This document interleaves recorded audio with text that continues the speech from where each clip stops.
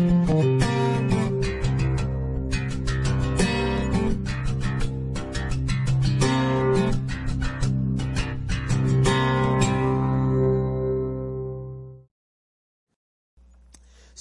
we've seen in the last week or so, as we've been through these verses, that at that time in verse 1 is referring to the end of chapter 11. We've had in chapter 10 the introduction to the prophecy. Chapter 11 we've had an entire chapter of prophecy that was all future for Daniel, but it's mostly for us history now. He's speaking a lot about the Greek Empire in chapter 11. But as he comes to the end of chapter 11, he is talking about a time that is still future to us. Time that he'd already spoken of in previous prophecy, referring to the 70th week of the 77-year periods that he spoke of in chapter 9. And it's at that time, at the end, specifically at the midway point through that 70th week, after the first 3.5 years, that Michael, the great prince who has charge of your people, it's at that time that he shall arise. Now, we made reference to that, and we dealt with that last time, so I'm just summarizing here. Just remember, Michael is the high archangel who had particular responsibility, and still, as far as we know, has particular responsibility for the great nation of Israel. That while other nations were handed over to other angelic beings, that Michael is given responsibility for Israel. We spoke about that last time. Remember, the angel is talking to Daniel, so the reference to your people that we see here and elsewhere is to Israel. And Michael has responsibility, and though it's going to be a time of trouble, as he says, it is a time where Michael is going to rise up. And that is a military term, and Michael will rise up to protect the Jews, because there is going to be such a horrific time of suffering that comes upon them, that if he didn't rise up, then, as Jesus says in Matthew 24, that no one would survive. And so it is that this terrible time, notice that it's worse than any other time that nation has suffered. That means it'll be worse than the time of the Babylonian captivity. It means it'll be worse than the Holocaust, which we've seen in more recent years, where 1/3 of all living Jews died. It's going to be worse than that. And in fact, we're told by Zechariah, and we mentioned this again last time, in Zechariah 13, verses 8 and 9, that only 1/3 of all Jews survive, as opposed to 2/3 at the time of the Holocaust. Thank goodness that the Lord raises up Michael to defend that third. But those who do survive are those whose names are found written in the book. Notice that we have reference to their names in the book here, and we come to this whole context of resurrection and final resurrection and names being written in the book. And I read to you just a moment ago from Revelation 20. And what do we see in Revelation 20? A resurrection that is based upon names written in the book. And what is written in that book. There's much confusion over this whole issue. We didn't talk about this last time. I don't want to get distracted by it, but suffice to say that, like many others, I see there being two distinct books. I see there being the Lamb's Book of Life, which is where our names are written in if we are chosen. But there is also the Book of Life, which I believe contains the list of those who are alive. And it is at the point that they die without Christ that their names are removed. So I see two different books, and I think that resolves some of the troubles that some see concerning that. Anyway, we got through all of that, and we came to verse 2, and we began to speak about that. Many of those who sleep in the dust of the earth shall awake, some to everlasting life, some to shame and everlasting contempt. And as we saw last time, that while in the ESV that I'm reading from here seems to imply that there's going to be this moment and there will be a resurrection of both those who are going to be judged positively and those who are judged negatively, that in fact the Hebrew is a little bit more nuanced than that. It's not that they're going to happen at the same time, but they are both going to be resurrected at some point. We saw in Revelation that there will be 1,000 years that separates those two resurrections. Now, What I really wanted to focus on today, we spoke about how the resurrection was spoken of elsewhere in Isaiah 26, that the Old Testament saints would be raised, and what have you, that this wasn't brand new doctrine or anything. But where we didn't get to is in verse 3. And it speaks there of the resurrected, specifically those who are resurrected to its everlasting life. It says of them this, "And those who are wise shall shine like the brightness of the sky above, and those who turn many to righteousness like the stars forever and ever." Now, there's quite a lot of detail here that we need to know. Firstly, notice how those who are saved are spoken of as the wise. This is something that is very much routine, particularly in the Old Testament. We see many of you were here as we went through the book of James last year.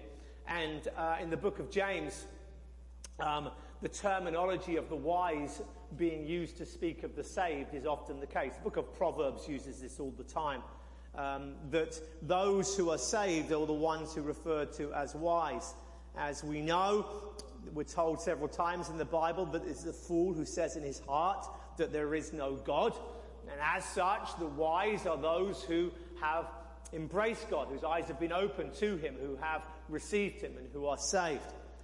And so it is those who are wise amongst them who shall shine like the brightness of the sky above. Now, this is very much, again, Old Testament terminology. But you will remember, many of you, Exodus 33 and 34, where Moses is the one who seeks the glory of God. And Moses says to God, "Show me your glory. Show me your glory." Which at first glance is something very, very greedy, because there was nobody alive who'd seen the glory of God more than Moses. That the nation of Israel at that time were a nation, and pardon the English idiom, which may not translate so well over here, were a nation of curtain twitchers.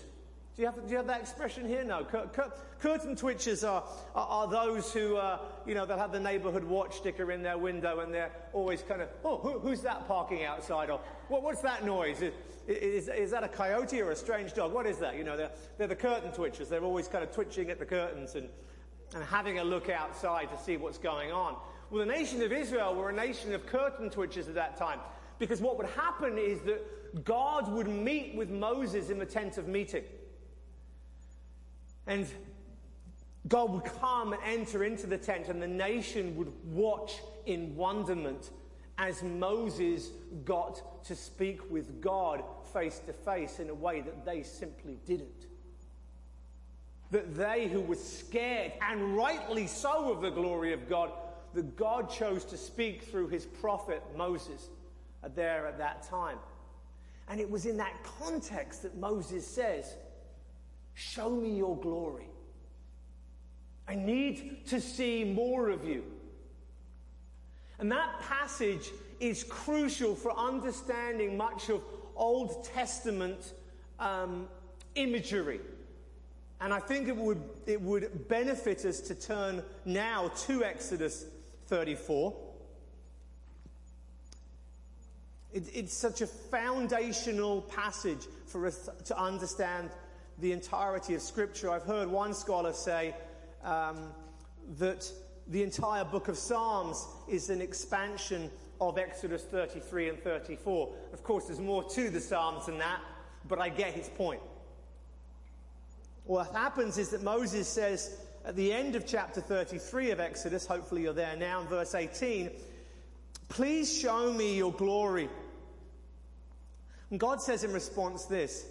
He said, "I will make all my goodness pass before you and will proclaim before you my name, Yahweh. And I will be gracious to whom I will be gracious, and I will show mercy on whom I will show mercy. But," he said, "you cannot see my face, for man shall not see me and live." And Yahweh said, "Behold, there is a place by me where you shall stand on the rock while my glory passes by, I will put you in a cleft of the rock, and I will cover you with my hands until I have passed by. Then I will take away my hands, and you shall see my back, but my face shall not be seen. There was a sense in which Moses was able to meet with God face to face in a way that the Israelites weren't. That's told to us by the text. But there's another sense here in which Moses cannot see the face of God. He only gets to see his back. How do we explain that apparent contradiction? Well, the answer is relatively simple. That while the people of God fled from the glory of God, they were happy that God was with them, but they weren't gonna have him like, when he appeared before them, they were scared, as they should be, of the glory of God. But Moses was privileged to come and meet with God in that way. So the face-to-face is in the sense of, I will meet with you directly rather than just be with you in a general sense like I am for the rest of Israel. But there is a clarification here that while he meets with him face-to-face in that sense, he doesn't really see his face. That what he's getting in those meetings is but a glimpse of who God is. And that when God is now going to reveal himself even more clearly to Moses, that it is, in a sense, but a glimpse of his back. I know most of you fairly well. And when you come up and you see me and you greet me, I know immediately who you are. Some of you I know so well that when I see you walking in late to the service and I'm on the back row and I only see your back, I can still recognize who it is from your back. But you've got to know someone a lot better to know them from their back, right? So Moses is going to get to see more of God than he's ever seen before. And yet it's just a bit of his back. But what's even more interesting in this passage, and which we need to focus on, is this. That Moses asks to see what? Moses asks to see his glory. And God is kind of responding by saying, yes, I'll show you my goodness and proclaim my name. Do you see that? I'll show you I want to see your glory. Okay, you'll get that. You'll see my goodness as I proclaim my name. And what we see in chapter 33, and even more so when this plays out in chapter 34, is that there are three things here that are pretty much synonymous. God's glory, God's goodness, and God's name. His glory and his goodness, and perhaps more broadly, his character, who he is, and his name. And that's because the name of God is not simply his, what we might call appellation, the thing that you refer to him with. Like we have our names. So when you say, oh, I spoke to Anthony the other day, you know who that person is talking about me because that's my name and what have you. And then occasionally in churches you get two people who have the same name and confusion arises on occasion. Which one is it that you've spoken to? Occasionally some people come along with two names and that really confuses everybody. But the reality is that in the Bible, names are far more important. Your name is not just how people refer to you. Your name is who you are. That's why Abram had his name changed to Abraham. It's why Jacob had his name changed to Israel. It's why God said, you will call this child this name. Because names matter. And the name of God, Yahweh, I am that I am, is a declaration of God's character, of who he is, of his attributes, of his eternal glory. And so the name of God is not just simply the letters that represent so you know who you're talking about and what have you. It's his character. It's who he is. It's his goodness. It's his mercy. It's his righteousness. It's his majesty. It's his sovereignty. That all of these things are contained within his name. And it is who he is that is his glory. And so you can see how those things are connected. That when we come to know who God is, then we are coming to know his name better, and we are seeing more of his glory. His character, his glory, and his name are connected. And so it is that Moses is going to see more of who God is, and he's going to get to know him better. But he can't see God. Not fully, not completely. Why? Because he'll die if he does. And so he gets a glimpse of his back. And he is protected by a rock. The astute amongst you will know that that is a reference ultimately to Christ. It is a shadow of the one who is to come. And by the way, and I could get distracted here, so apologies in advance, because we're getting further and further from Daniel. But this passage is the entire background of the prologue of John's Gospel. That John makes numerous allusions to this passage. Because what happens is that the Word, who was in the beginning with God, distinct from the Father, and yet who himself was God, one with the Father, that one became flesh. And then John says, and we beheld his glory. We beheld his glory, the one who is full of grace and truth. And the Greek words for grace and truth are the representation of the Hebrew words that we're going to see here in a moment in chapter 34. In other words, Moses got to see God's glory, but we beheld his glory, the one who is full of grace and truth. How is it that they saw the fullness of grace and truth in Jesus Christ incarnate? Was it on the Mount of Transfiguration, when he who tabernacled amongst them had that covering removed briefly and they saw him in all his glory? Oh, absolutely not. Because John, one of only 3 who were there to see it, doesn't even mention it in his gospel. Isn't that strange? That John, who was there and wrote a gospel, and one of the main themes of his gospel is glory, doesn't actually mention the unveiling of the glory of Christ in his gospel. Why is that?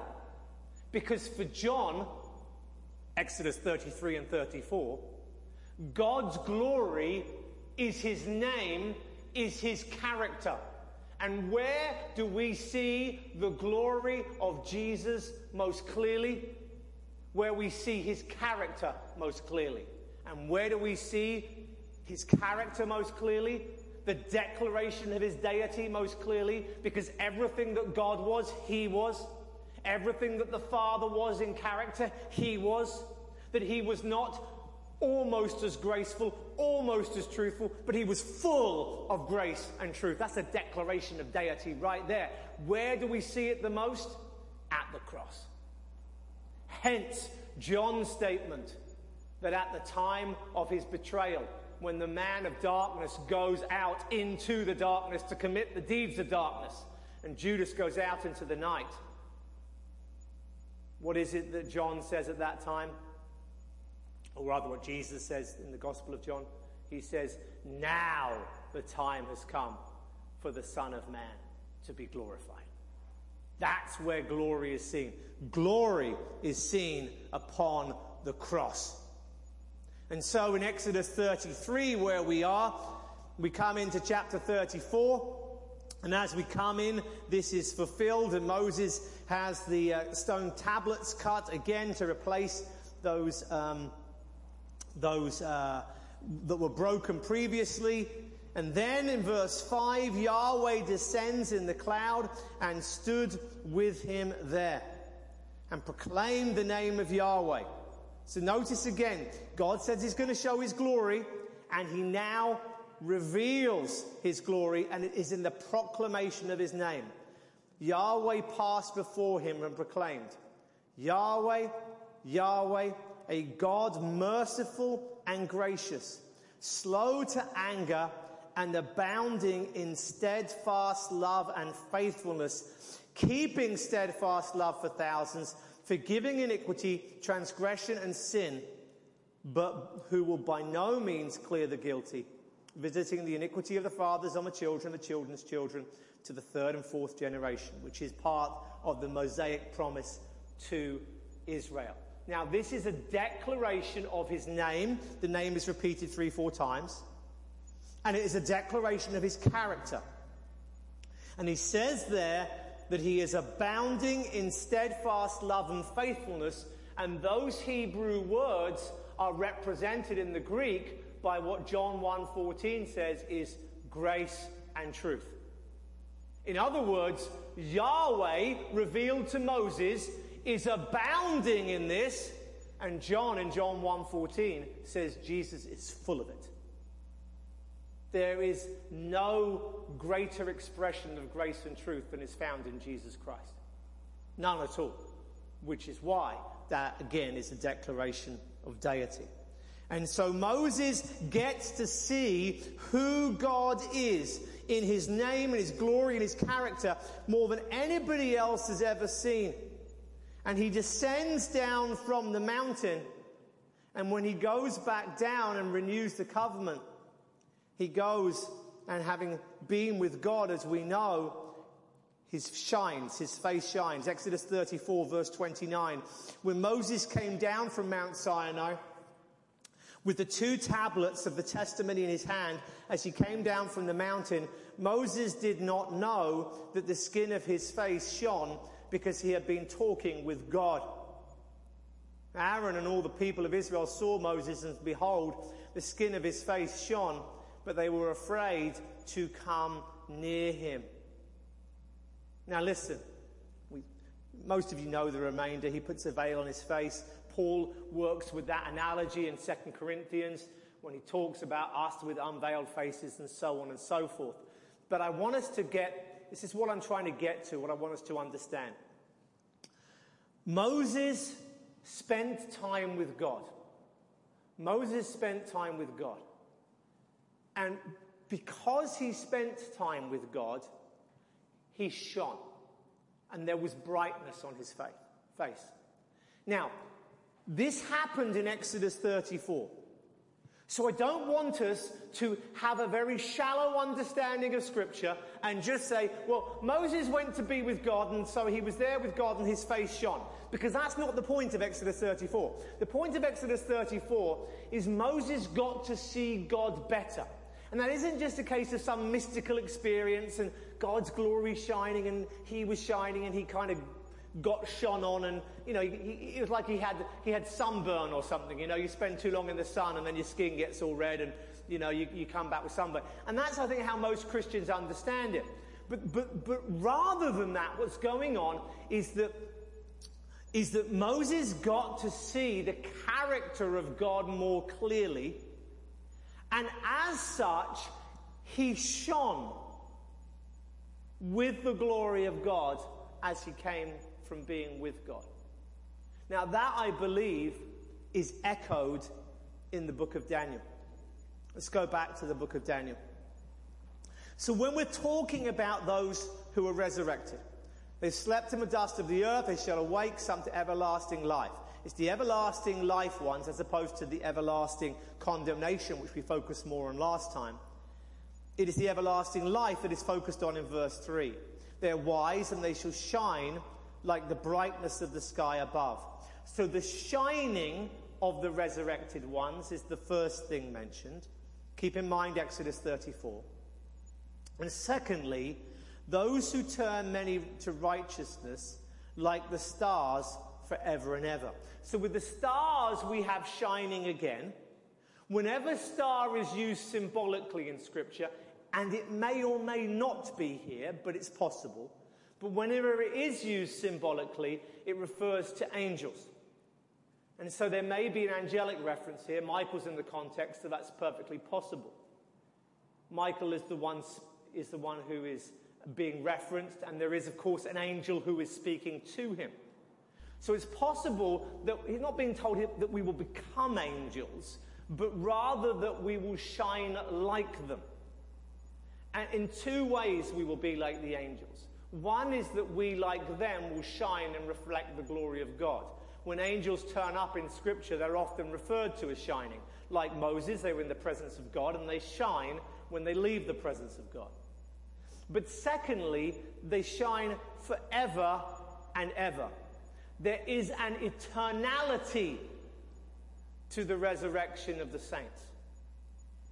Now, we need to see that what Daniel is emphasizing here in the resurrection is he's emphasizing a shining and he's emphasizing an eternality. Now, it's with that in mind and the echo of Exodus 34 that I want us to turn to 1 Corinthians 15.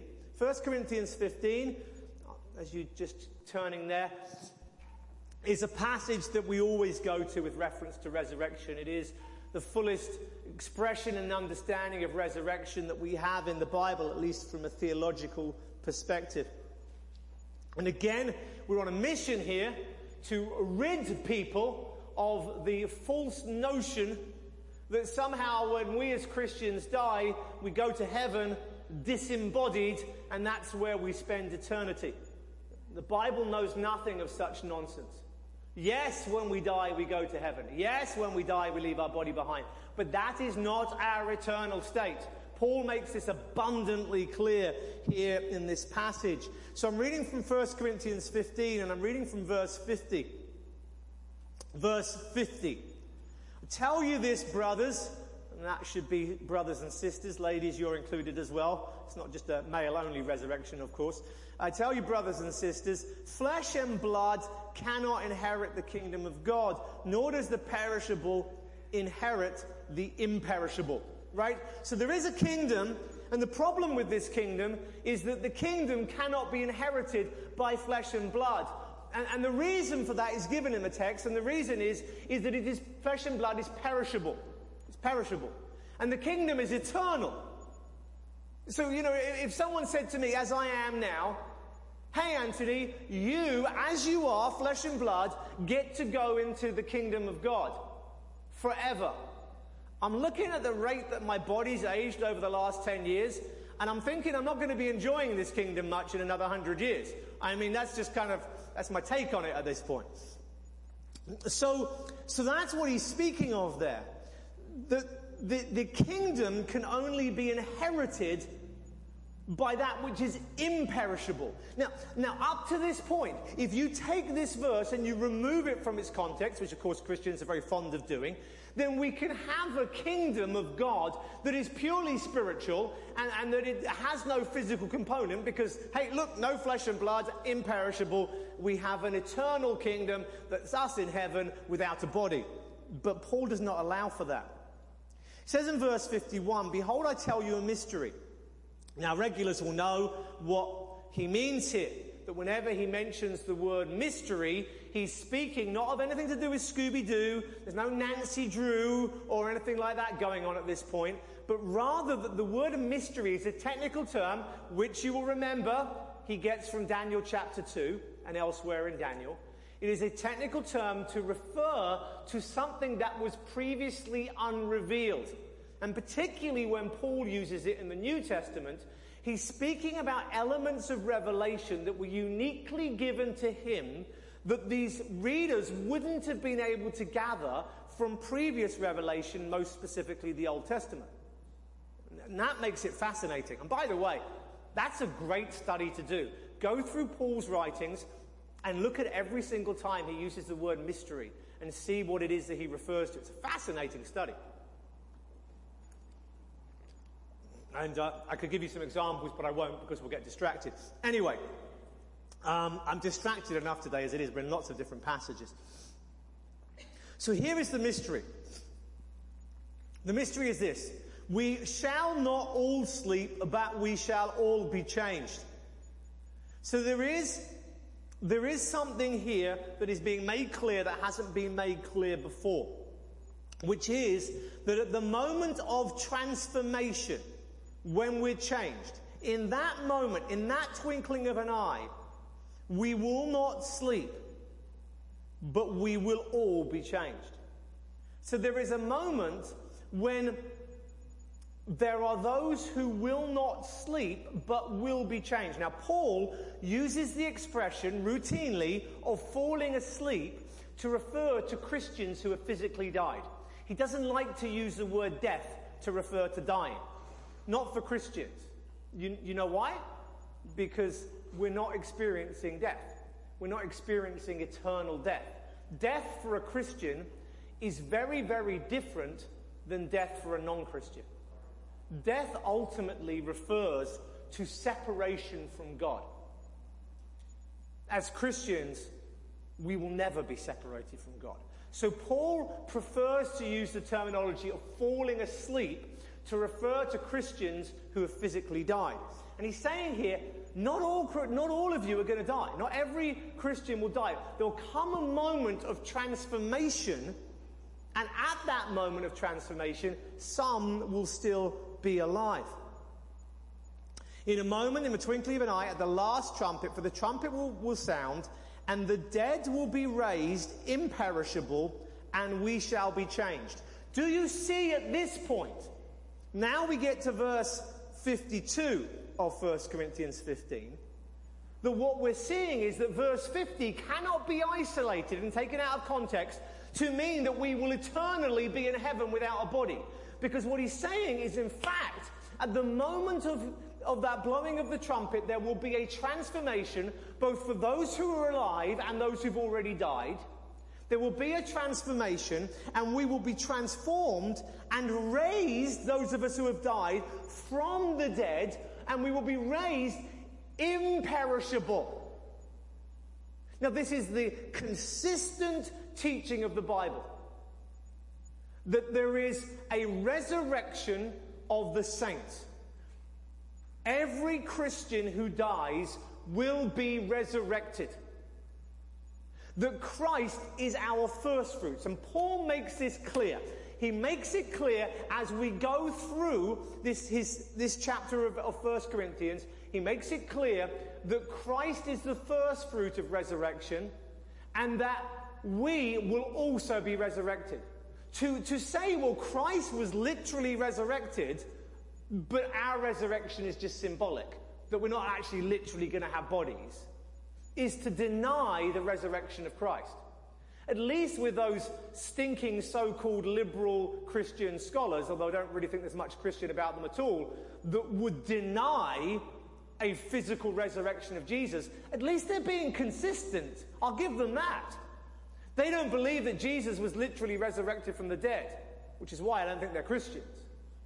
And then they don't think that we're going to be literally resurrected from the dead. There's a consistency there. What makes no sense to me is those Christians who say, well, of course Jesus was literally physically resurrected from the dead, but yet somehow don't believe that they will be. That makes no sense at all. Because he is the first fruit of our resurrection. But when we are raised from the dead, we are raised from the dead and given bodies that are imperishable. And for those of us who look in the mirror and start to see the inevitable signs of aging, for those of us who don't move as swiftly, lift as strongly as we used to, there is great encouragement, is there not? That the time will come when the bodies that we will inhabit will be imperishable. They won't age. They won't break. They won't come to an end. Looking forward to seeing what some of you look like as young, mature adults in full health.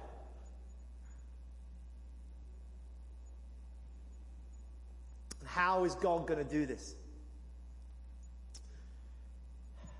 He says in verse 53, for this imperishable body must put on the imperishable. Context, remember verse 50, to inherit the kingdom. And this mortal body must put on immortality. This is part of the reason, by the way, in addition to the hundreds of prophecies in the Old Testament that haven't been yet fulfilled, that we believe that there is going to be a physical kingdom of God where we will physically inhabit on a physical earth. Because our bodies are going to be raised to that very purpose. And he says, when the perishable puts on the imperishable, and the mortal puts on immortality, then shall come to pass the saying that is written. And many of you read this verse with us in its original context as we talked through Isaiah a few years ago. Death is swallowed up in victory. O death, where is your victory? O death, where is your sting? Aren't they the most glorious words? Do you know it? One of the strangest emotional places we can ever be is at the funeral of a Christian. Did e'er such love and sorrow meet? Isaac Watts said about the cross. Well, there's a similar meeting of love and sorrow at a funeral, isn't there? Of joy and sorrow, of the tears of farewell to one who has left us, and yet the joy knowing that they are in a much, much better place, that they have gone to be with Christ. And yet, they have not yet received their immortal, imperishable bodies. Why? Because we know when that happens in a moment, and some will still be alive. And when those who are alive are taken to receive their transformation and the perishable becomes imperishable, then those who've been asleep previously, it is at that time that they too will receive their imperishable bodies. So yes, we get to go to be with Christ in heaven. And yes, we get to be there in a sort of disembodied state, as it were. But that is not our final abode. That there is this resurrection that will come, and we will be resurrected into bodies that will no longer die. The bodies that will no longer fade, that will no longer rot, that will no longer perish. How is that possible? Verse 56. The sting of death is sin, and the power of sin is in the law. But thanks be to God who gives us the victory through our Lord Jesus Christ. You see, the reason that our bodies die is because our bodies are contaminated with sin. Not as a contamination that we can somehow do some sort of a detox or cleanse, make ourselves better, get rid of the sin in our lives by following various steps and programs. But the sin that is in our bodies is hardwired into every single cell of our body. People today sometimes think that if they can prove that a certain type of behavior can be linked to our DNA, that somehow that resolves us of responsibility. What a load of nonsense. I have no illusion to the fact that in my unique DNA, there's all kinds of sins that I am therefore more prone to, but I'm still accountable for. And it is because there is sin in our bodies that our bodies, our mortal bodies, gradually perish day by day. And why we will one day fall asleep. And one day our bodies will be no more. And it's because these bodies are sinful that they cannot inherit the kingdom of God. And yet there will be a kingdom, and there will be a king on the throne in that kingdom. And we will physically be there in that physical kingdom, and we shall worship him in that kingdom, and we shall do so. And as we lift our hands in praise, they will be physical hands, and they will be uniquely ours. And in some way, shape or form, they will still be my hands with my DNA, but yet they won't be the same DNA in exactly the same way, because they will no longer be contaminated by any of the sins that contaminate me today. And I will shine in brightness as Moses shined in brightness. And as we pull all of this that we've looked at together today, and we look at the resurrection of the saints, I want us to be clear about this. Two things. Number one, when we are resurrected, we shall be without sin. There will be no more struggle. There will be no more fight. There will be no more failure. Most of the time, we don't think about breathing. We just kind of do it. Thank goodness for that, because we spend a lot of our time sleeping. And if we had to consciously think to breathe, we'd be in all sorts of trouble asleep. but we unconsciously breathe. Sometimes I feel that our sin is as unconscious as our breathing. Sometimes I wish that I could just cut out every piece of sin within me, but I'm not naive enough to know that I'd even know where to look. Many of us have been blessed with spouses who have a better eye for seeing our sin than we do ourselves. One of the gifts of marriage. But what a day it will be when there's nothing left to cut out. What a day it will be when those unconscious breaths of life are pure. When we never have to consciously be concerned at sinning ever again, where we couldn't if we tried, where we couldn't if we wanted to, and where we couldn't want to. What a glorious day.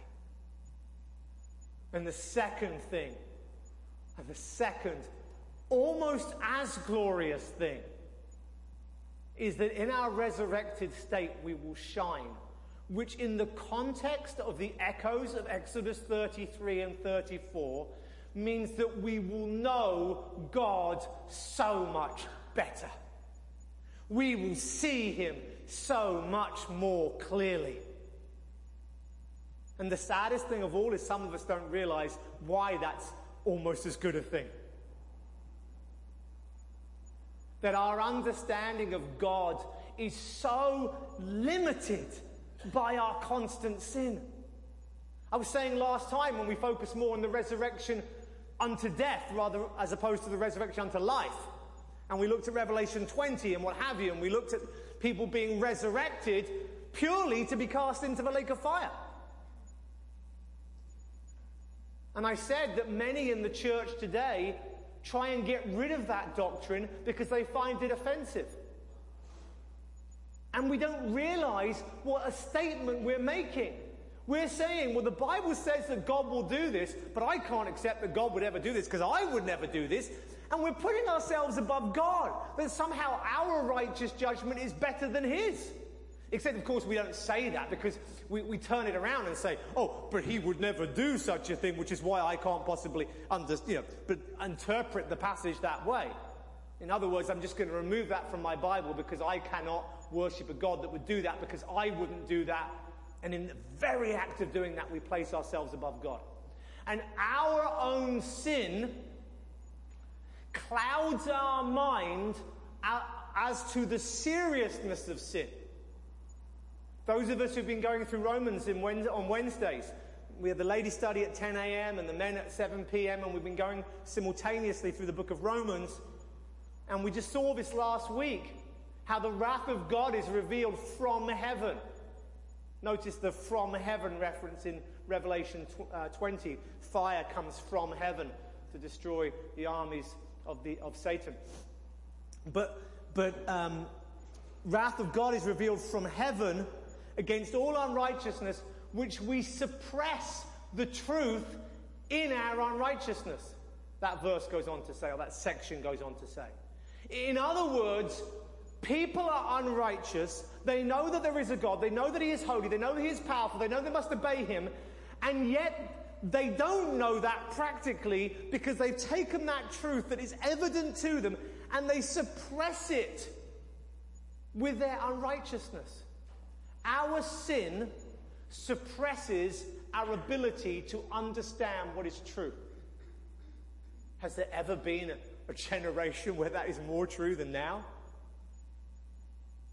I see Christians trying to show how nuanced and kind of compassionate they are by not condemning Planned Parenthood. Just like the Israelites that allowed their sons and daughters to walk through the fire in worship of Molech. We belittle things. We don't call sin sin. We don't think it's serious. We treat sin lightly. And so when we see the judgment of God against sin, that doesn't feel right, doesn't it? I'm not sure I believe in a God that would do that. Our sin corrupts our understanding of a holy God. But when we're resurrected, when we are imperishable, we will shine like Moses shone when he saw God more clearly. Every week at this church we have Q&As. People come and say, what about this? What does the Bible say about that? Won't be getting many Q&As in those days, will we? We will see him, and we will see his glory, and we will know him. What a glorious, glorious time that will be.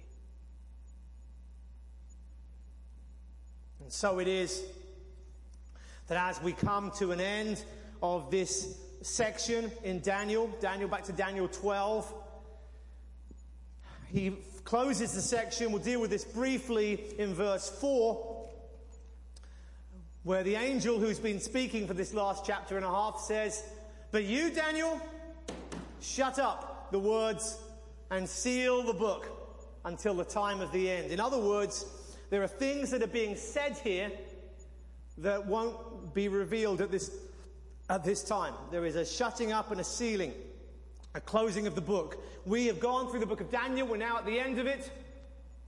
Daniel came over as perhaps even just a teenager, a young man, taken from his family and his friends and his country and his God in the first wave of the Babylonian captivity. He was castrated and made into a eunuch and trained up at the University of Babylon. And within the first few years, immediately because of his faithfulness, God uses Daniel and speaks to him in dreams and visions. And God uses those dreams and visions throughout the life of Daniel. And here he is at the end in this final prophecy. The angel speaking to him. Just think how long that is. 70 years of captivity, and Daniel's been there the whole time, receiving dreams and visions. And now the angel says, and now that time is over. The time of dreams, the time of visions, the time of what you've been shown, that's now come to an end. And so it is sealed up. It is preserved. And that preservation of those visions is what we have before us in the book of Daniel. It was closed. It's very interesting to see the contrast in the book of Revelation, where John is specifically told not to seal the book. Daniel has to seal it because, this stuff you can file away because there's a time coming when this is going to have to happen again. And with John, it does. John is the one who is able to fill in the gaps that Daniel had. And it's to do with those gaps and that knowledge that is referenced at the end of verse 4, where it says, many shall run to and fro. And that is an idiom in Hebrew for a quest for knowledge. You see that elsewhere. 2 Chronicles 16, one of the most famous references, but also Jeremiah 5, Amos 8, Zechariah 4. You'll see the same idiom of people running to and fro. And it's to do with a quest for knowledge.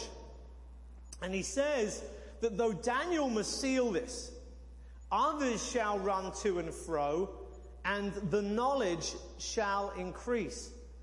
And that's essentially what John does in the book of Revelation. And we've seen last week and this and other times the many links and allusions to Daniel in the book of Revelation, in the book of Matthew and elsewhere as the gaps are filled in. And so with verse 4, with the resurrection, Daniel's prophecies come to an end. And boy, what a journey it's been. And next time we'll come and we'll finish the book of Daniel. We'll see what the angel says, or what Daniel says as he leaves the angel and he closes. And there are some final words concerning the last times that we deal with at the very, very end, which we shall. And then we shall come to the end of Daniel. But as we go away, may we go shining with the truth that we have seen today, shining with what we have seen of God. May it rest upon us and stay within us. Friends, one day these frail human bodies will come to an end. But the day is coming when in the moment, in a twinkling of an eye, we shall be resurrected. No sin, and no more limitations on understanding and knowing God. And by the way, don't misinterpret me to understand me to be saying that in that moment when we're resurrected, we will know everything that we can about God. No, no, no. What I'm saying is there will be no hindrance to us learning about God. But I think that God is so unfathomable that we shall spend eternity learning ever more about him. But at last, there shall be no hindrance in that quest for learning. Let's pray. Father, we thank you for your word, and we thank you for that glorious promise of future resurrection. I thank you that there will be a new heaven and a new earth, and I thank you that we will get to enjoy it, to taste its food, to lift our hands in worship, to speak praise with our tongues, and that we will be able to express a pure, unadulterated type of worship when our bodies are free from the sin that so easily entangles us. As we come to worship you again now, to close out our service, though our worship is imperfect, though our bodies are still tainted and corrupted and made perishable by sin, may our worship be in spirit and truth, and may it be pleasing in your sight. Amen.